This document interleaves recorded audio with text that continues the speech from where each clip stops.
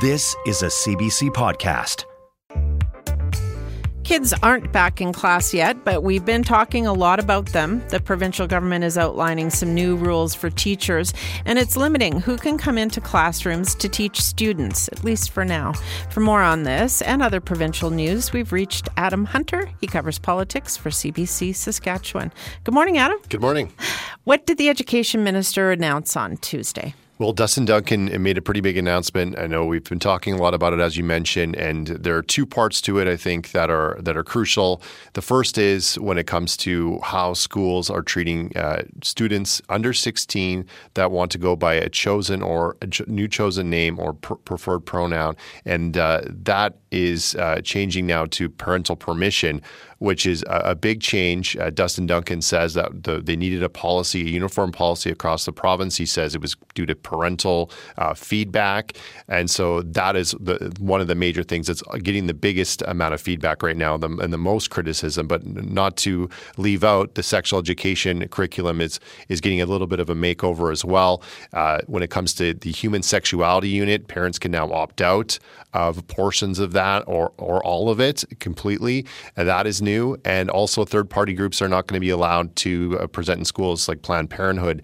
And so that is also getting a lot of criticism because of Saskatchewan's high teen pregnancy rates, STI and STD rates, and just the aspect of it as well as teaching gender inclusion and human sexuality, and that kind of ties into the first part when it comes to names and pronouns.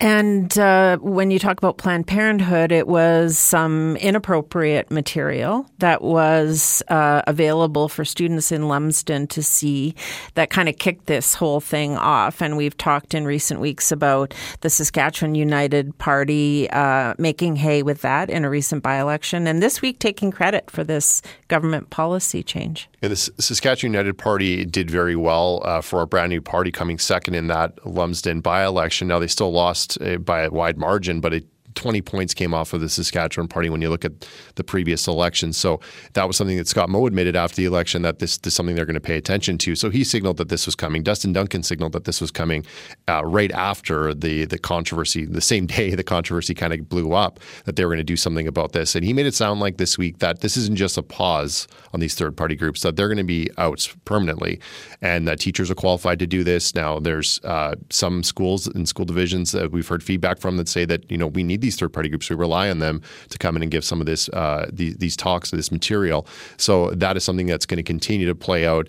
When it comes to the gender and pronoun policy, the naming policy, it's not as clear as if the Lumsden issue played any part of that, or the Saskatchewan United Party. Of course, they're going to take credit for it, but it's part of this parental rights, quote unquote, parental rights movement that's kind of sweeping across the U.S. We've seen it in New Brunswick and now in Saskatchewan, and just recently the leader and premier in Manitoba saying that they're going to move to this as well, campaign on it in the next election.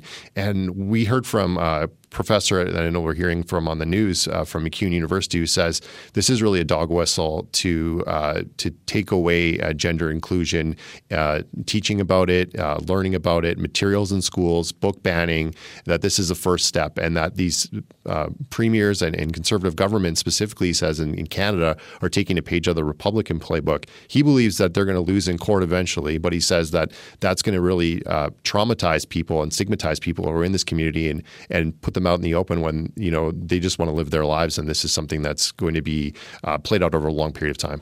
So we'll have lots to follow on that, of course, as it happens. I mean, we talked to someone yesterday, Adam, with Sexual Assault Centers of the Battlefords, who has employees paid by the Ministry of Justice all booked up to go into schools and talk about things like consent, healthy relationships, all of that, and doesn't know what they're going to do now. So there'll have to be some conversations, I guess, inside the government about third-party instruction in schools.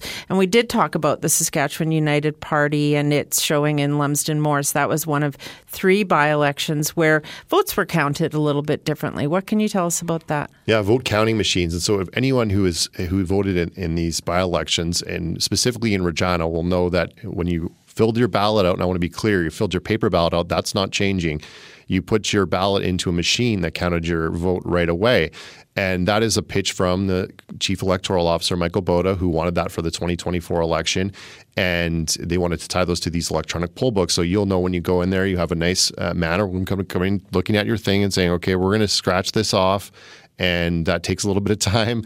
They have electronic poll books where they could just click off your name. That's tied to a larger thing. They wanted to make it so you could vote from anywhere. You live in Regina, but you work in Moose Jaw. You want to be able to vote in Moose Jaw. They were going to allow that. That was going to be reviewed by the Board of Internal Economy. That's MLA committee that is a majority Saskatchewan Party members. Michael Boda can run a by-election by legislation how he wants. So he chose to use the vote counting in the poll books. He wanted to do this differently for the 2024 election. He says it's best practice. It's going to happen in BC and Manitoba. It's already happening in Ontario. 2 elections just happened in Alberta. It happens in municipal elections in Regina and Saskatoon, but it doesn't happen federally. And he said, we have to do this. This is going to make it more add integrity.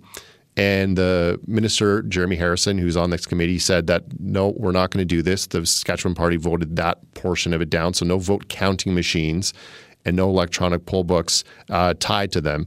Now, we will see a voting week, which we saw in the by-election, and we will see expanded vote by mail. But we're not going to see vote counting machines. The government says that this takes away integrity. Nicole Sarr, who's on the committee for the NDP, says that the government is feeding its conspiracy theories, that they're trying to tie this to voting machines, which is not on the table, and that this is something that we should be doing, that it's based in fact. And the expert, in this case, Michael Boda, has recommended it. But Jeremy Harrison says as long as the Sask Party is in government, there won't be vote counting machines, that there should be votes by hand, counted by hand, and also scrutineers there. Michael Boda says that can all still happen. They'll still count votes by hand after the vote counting machines. He said there were no mistakes. Yeah, they checked this, right? Yeah. By hand, they checked the machines, and the machines had made no errors and were obviously much faster than counting by hand.